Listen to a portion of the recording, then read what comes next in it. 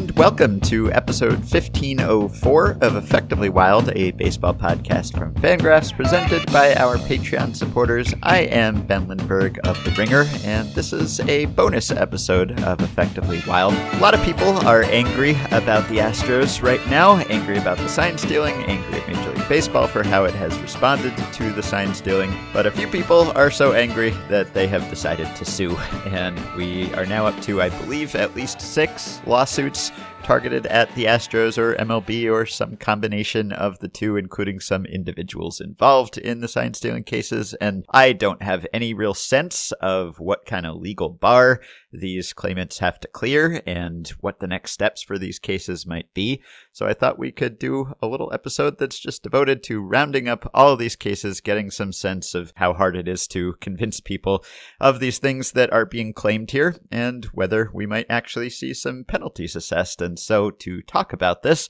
I am joined now by Nathaniel Groh, who is an associate professor at the Kelley School of Business at Indiana University, and he has been on the podcast before. He used to write regularly for Fangraphs, and he has written pretty regularly about sports law. He wrote the book Baseball on Trial, The Origin of Baseball's Antitrust Exemption, and as I was reading about one of these recent lawsuits, I saw his name mentioned all over it, so I didn't even have to send him the article. He was quoted in it. Nathaniel, hello, and welcome back. Thanks for having me. It's always good to be here. Yeah, so let's start with what is probably the best known of these lawsuits. This is the one that involves the former big league pitcher, Blue Jays reliever Mike Bolsinger.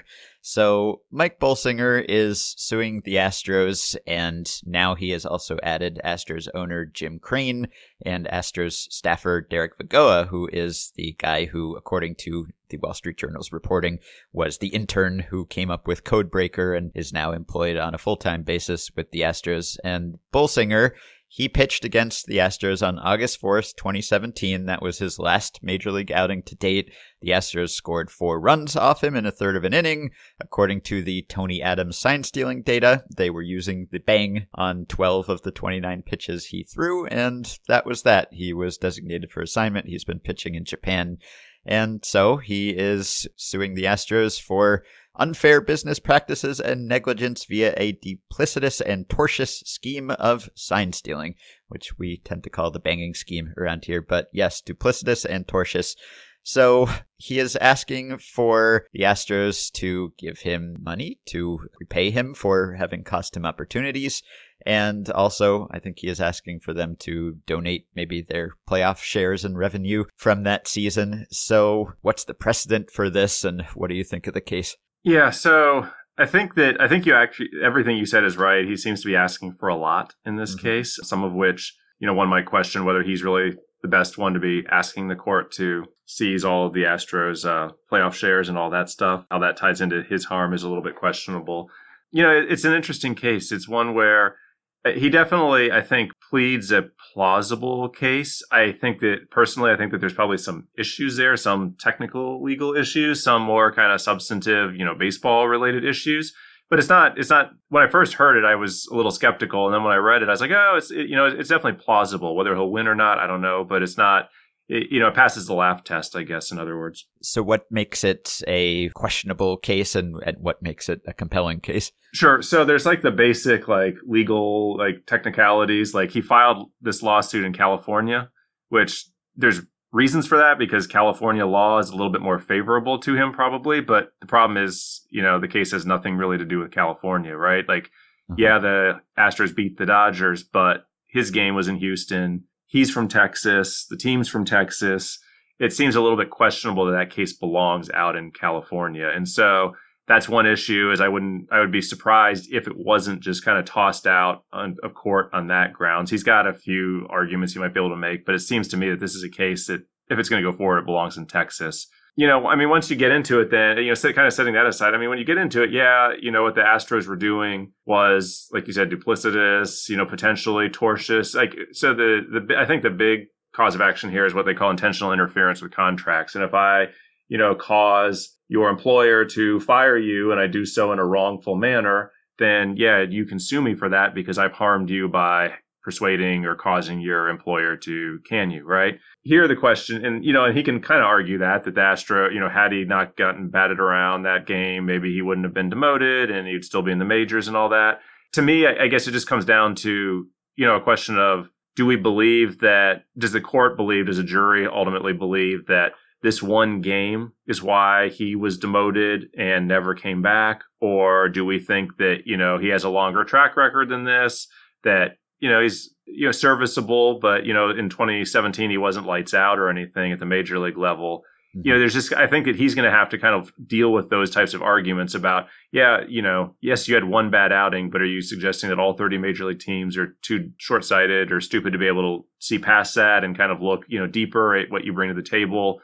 So ultimately, him having to prove that he would still be in the majors or would have been in the majors longer had it not been for that incident, I think, is a little bit of an uphill battle in my mind. Yeah, I mean, he obviously had struggled up to that point in the season and in previous seasons, and so I feel for him, and I can see why, if I were Mike Bolsinger and I'd be looking at the timing, and this was my last outing, and look, the Astros were cheating.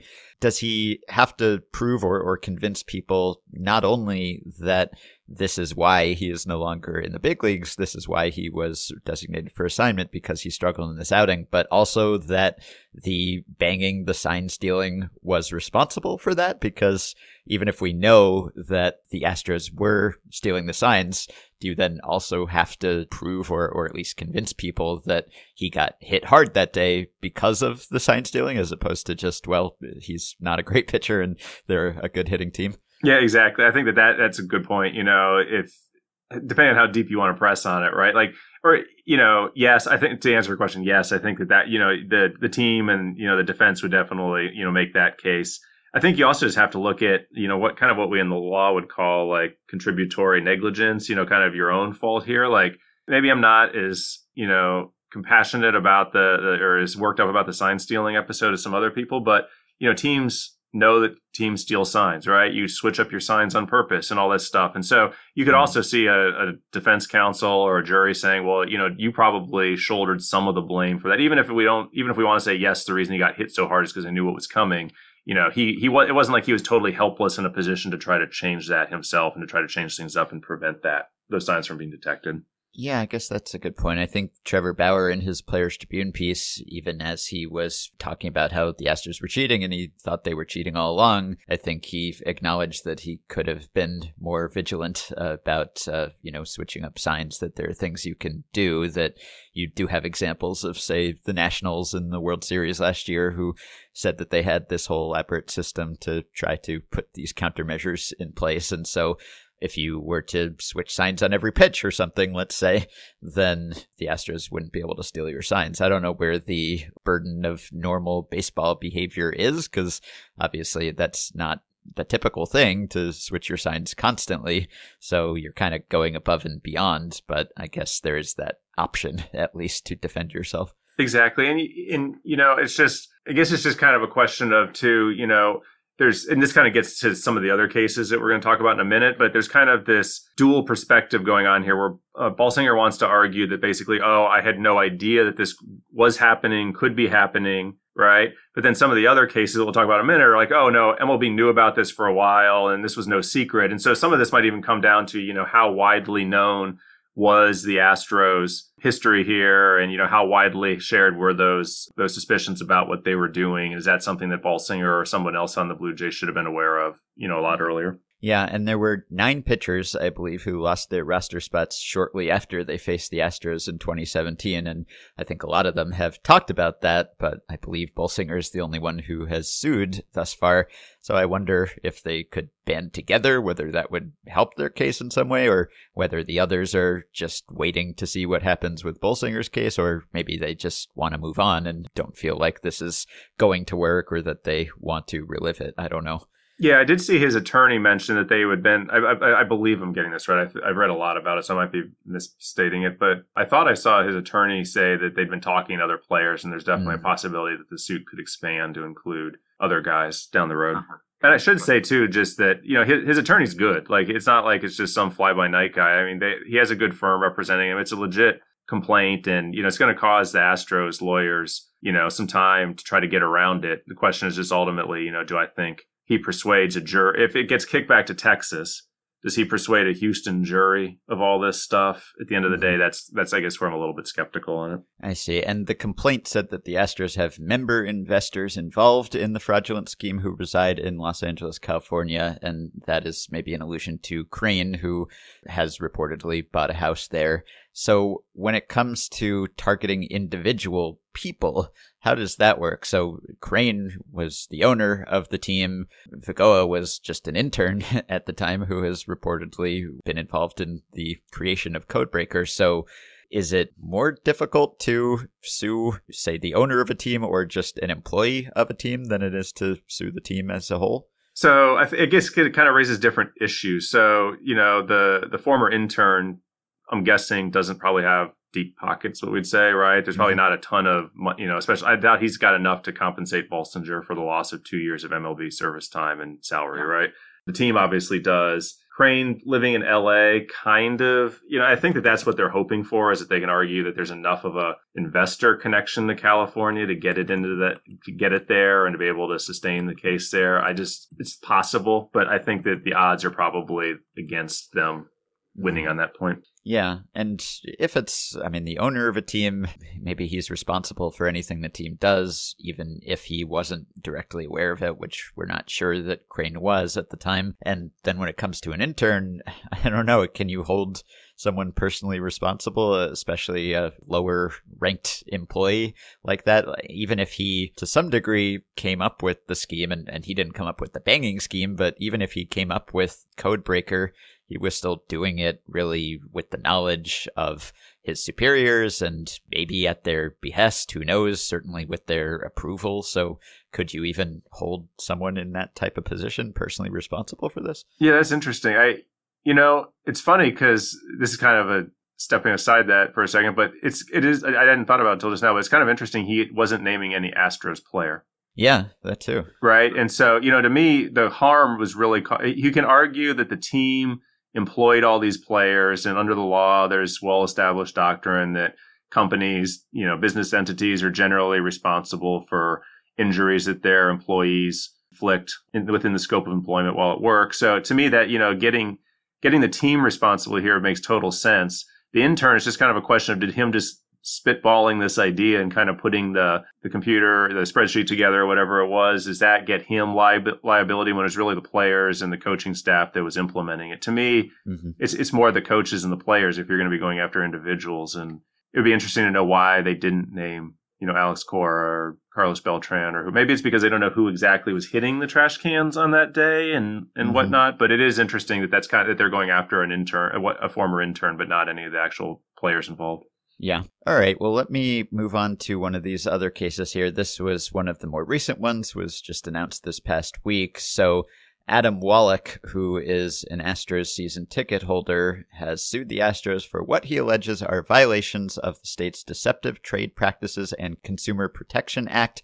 And the LA Times article about this goes on to say, the lawsuit alleges the Astros cheated not only the sport, but in particular their fans, by, quote, deceptively overcharging them for season tickets while knowingly and surreptitiously engaged in a sign-stealing scheme in violation of Major League Baseball rules. In so doing, the suit alleges the Astros secretly put a deficient product on the field. And I should also note that 2 other lawsuits like this one were filed on behalf of Astros season ticket holders Roger Contreras and Kenneth Young, and the law firm that filed those suits, HMG, had a long-standing relationship with the AA affiliate of the Astros, the Corpus Christi Hooks. And perhaps not coincidentally, the law firm's $45,000 a year partnership with that team, which included a lot of seats behind home plate and a suite, was not renewed. Potential payback could be a coincidence, I suppose. So what do you think of these 3 cases, of which the Wallach case appears to be the most prominent? Yeah, that one's a loser. There, for a variety of different reasons. There's kind of a history of these types of cases where some fan gets aggrieved that whether there was a litigation involving like the Patriots back during in the NFL during the Spygate era, where New York Jets fans tried to sue and say that, the game that they'd paid money to attend was, fraudulently affected. And the courts say, no, a ticket basically just entitles you to sit in a seat and watch a game.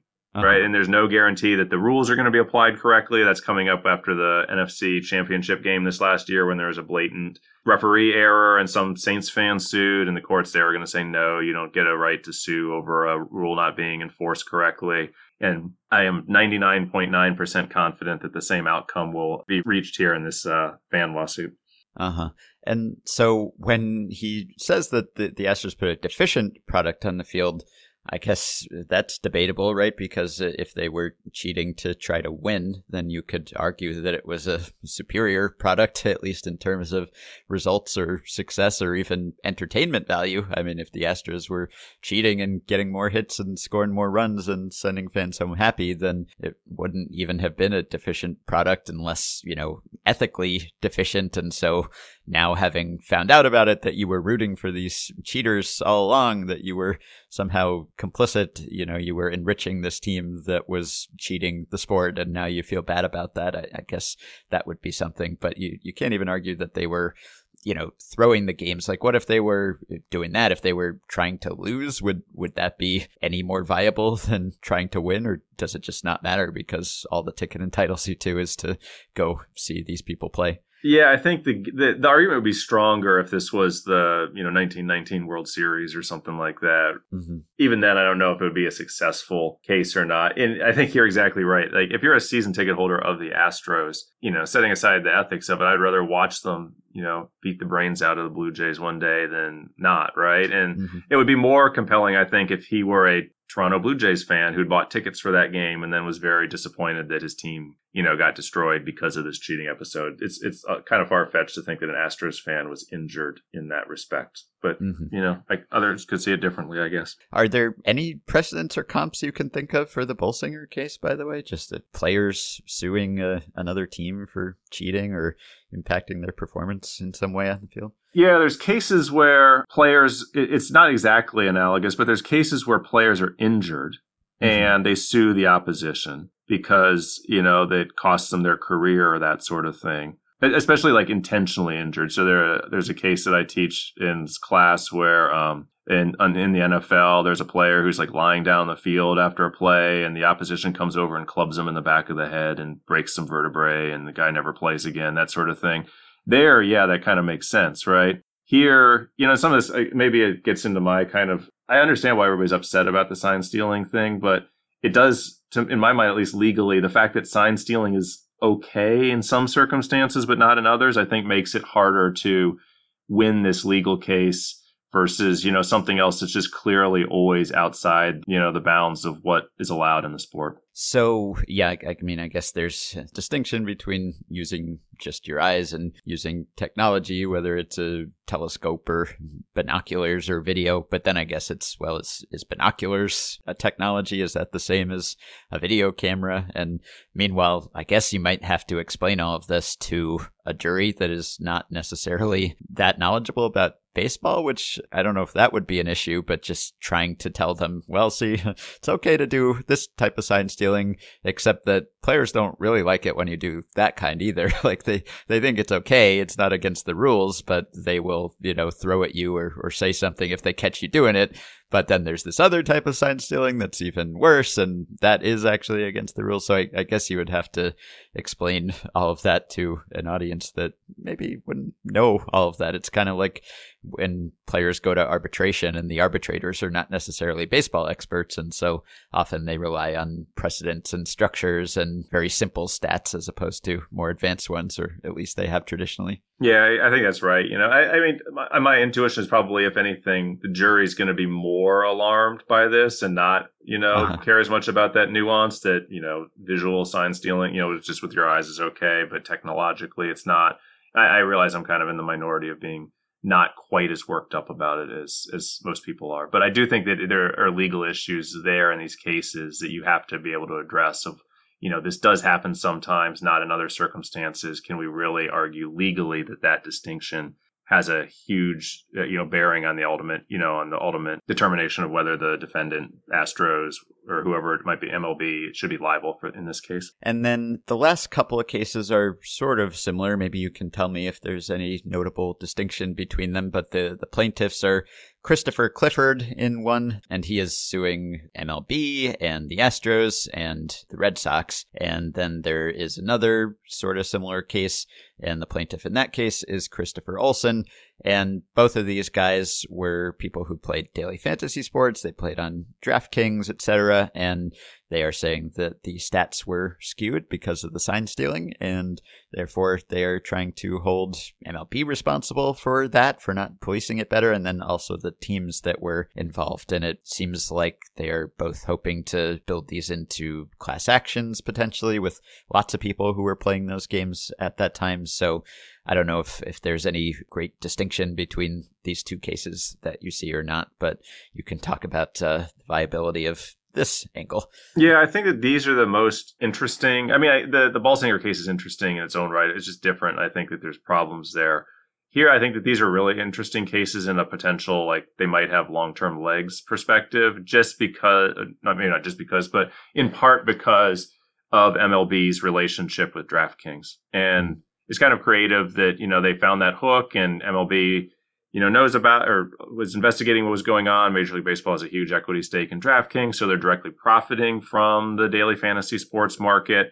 And I think that the combination of those two things, that you're on the one hand, you're the investigator who possesses knowledge of what's happening potentially, and at the same time, you're profiting in this other sphere from these, not bets, but these contests, makes it an interesting case. That having been said, again, I think that it's not a slam dunk that those plaintiffs are going to win.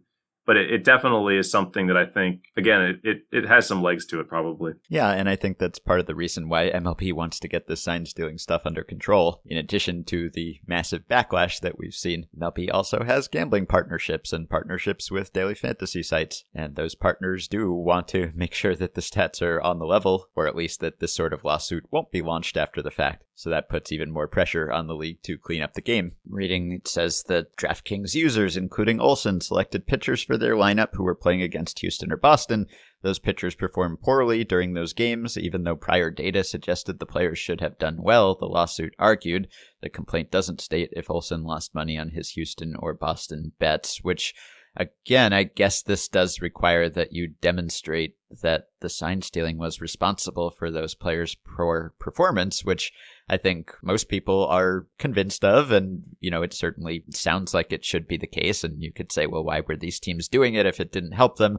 On the other hand, there's sophisticated analysis out there that shows that even though they were cheating, they weren't always relaying the signals correctly and decoding the signals correctly. And so sometimes they got the pitch wrong, and that may have even hurt more than it helped when they got it right. And so on the whole, it's not totally clear that there was a great benefit. There certainly may have been. There's no way to prove that there wasn't. And in individual cases and games, surely there was. But would you have to prove, I guess, that on the whole, there was some dramatic difference? And how can you do that? Even the commissioner's report didn't try to wade into those waters, because it essentially said it's impossible to show how much of a difference this made. And so even if it certainly seems intuitive that it would, I wonder just how far you have to go to prove that it did, as opposed to just, well, these guys had off days. Yeah, I think it's a good question. I think it's, a good point. I think my gut would be that ultimately it would most likely, if it actually went all the way to trial and, 6 years from now or whenever that actually would happen, it would probably, if a jury had to hear it, I think that you could use some of that circumstantial evidence that they try to use in the, the Clifford complaint, for instance, where Alex Wood said he'd rather have, somebody doping than knowing what pitch was coming. You could get enough of that sort of stuff in, and you could, I think in that sort of case, you could also call guys like, Balsinger in and talk to them and, have them on the stands. And I think you could probably build that case, even if statistically it might not, pass, and convince everyone out there that statistically it was meaningful. But I think at the same time, this case also kind of raises the same issue I raised a minute ago, but just from a different perspective of at what point should these supposedly sophisticated bettors and gamblers in effect have detected that the Astros were killing it at home, right? And, it's one of those things where, yeah, sure, early when the scheme first started, and it kind of to the point you said about like, these data analyses suggested that these pitchers should be doing better. I guess it's just a question of, what time frame is that based on? Are we talking about 2017 data, or are we talking about, over the last 5 years? And just kind of at what point should the the fact that this scheme is going on and that pitchers are struggling even maybe more than one might expect, in Houston, at what point should that kind of be baked into your analysis when you're making decisions on who to select for your daily fantasy sports team?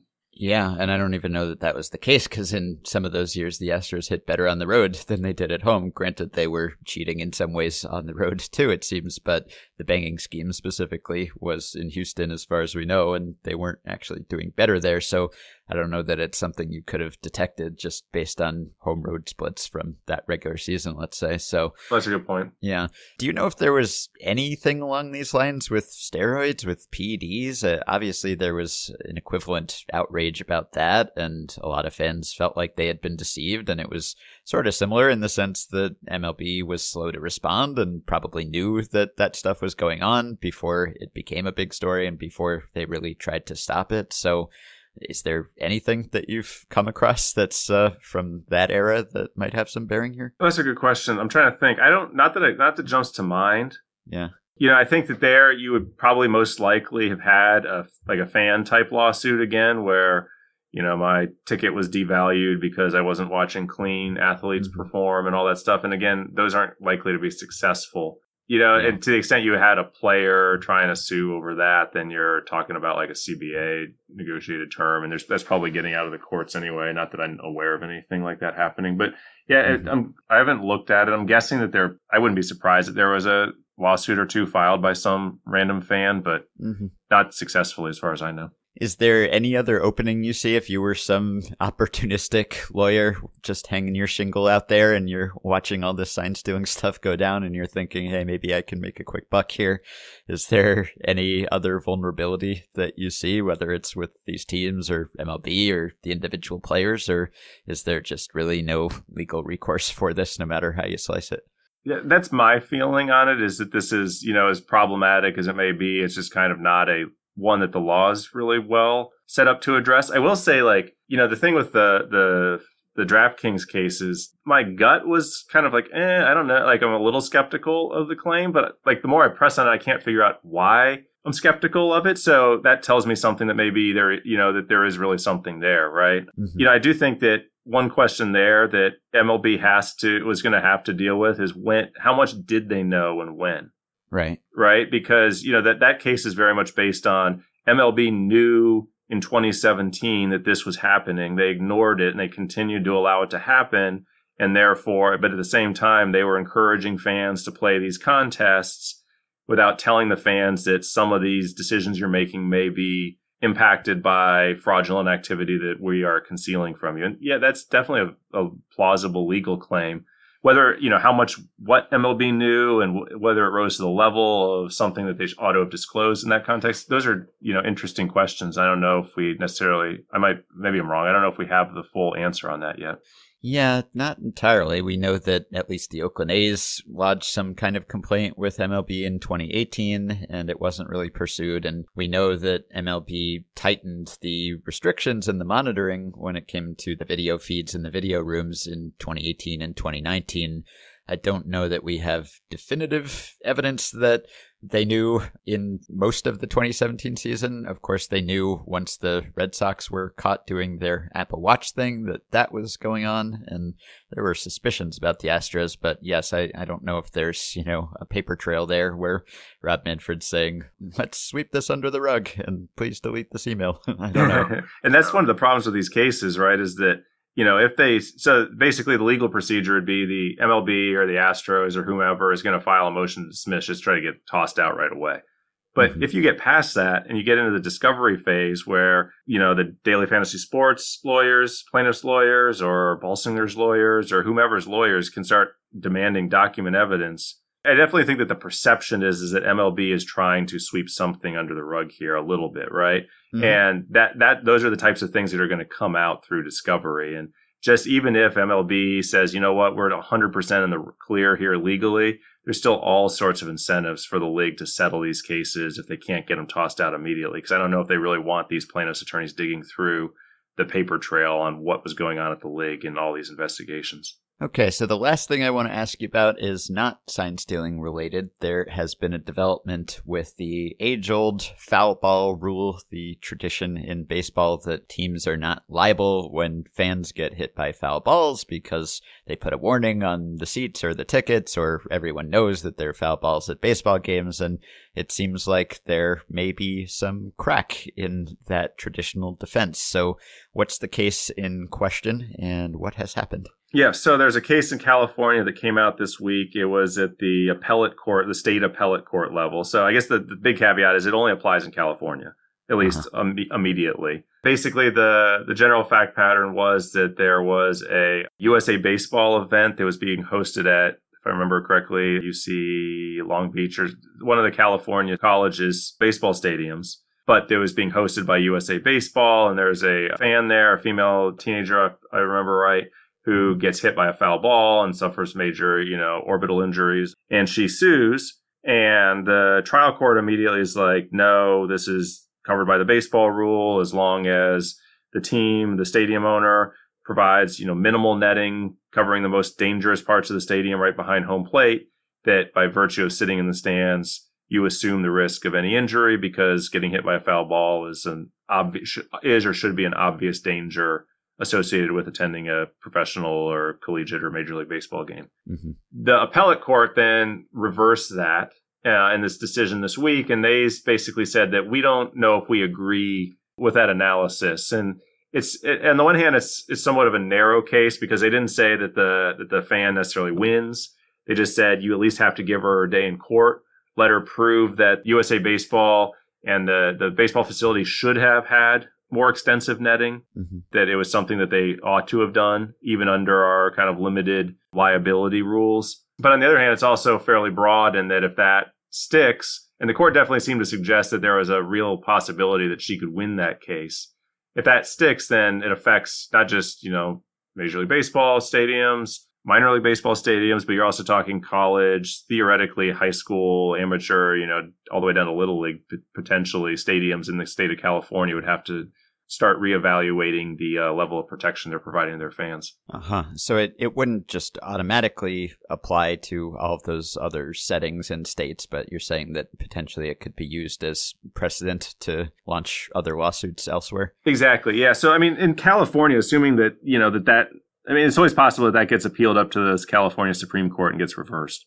So, it's still an intermediate kind of stage here. But if that holds and the courts are saying, no, we are going to be more open to these fan lawsuits, then, yeah, anyone who gets hurt at Little League game all the way up to a Dodgers, Padres, Giants, A's game could potentially sue under California law, where previously, before this week, that was going to be a much more difficult legal battle to win.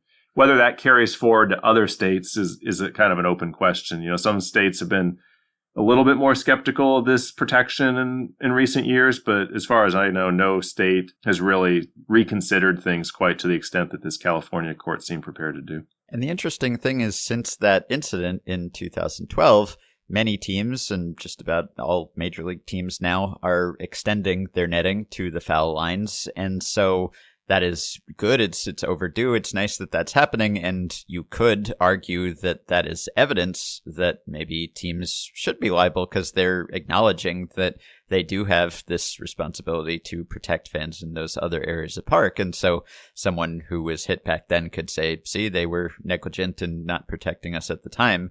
Then again, you could also say, well, that's the standard now, but it wasn't the standard then, and so we can't hold a team responsible for not extending the netting in 2012 when most teams hadn't done so here then. So I don't know how that impacts this claim at all. Yeah, it's interesting. I think that's all right. It's a little bit nuanced, and the California previous rulings they were operating in were like a little bit kind of unusual and unique in that basically the California Supreme Court had effectively said that the team doesn't have to take any precautions that would impact the game on the field. And I think that previously they kind of said, I don't know if it said this literally, but the idea was, if you put up extra netting, then the catcher can't run over and stick his glove into the first row of seats and catch a pop foul.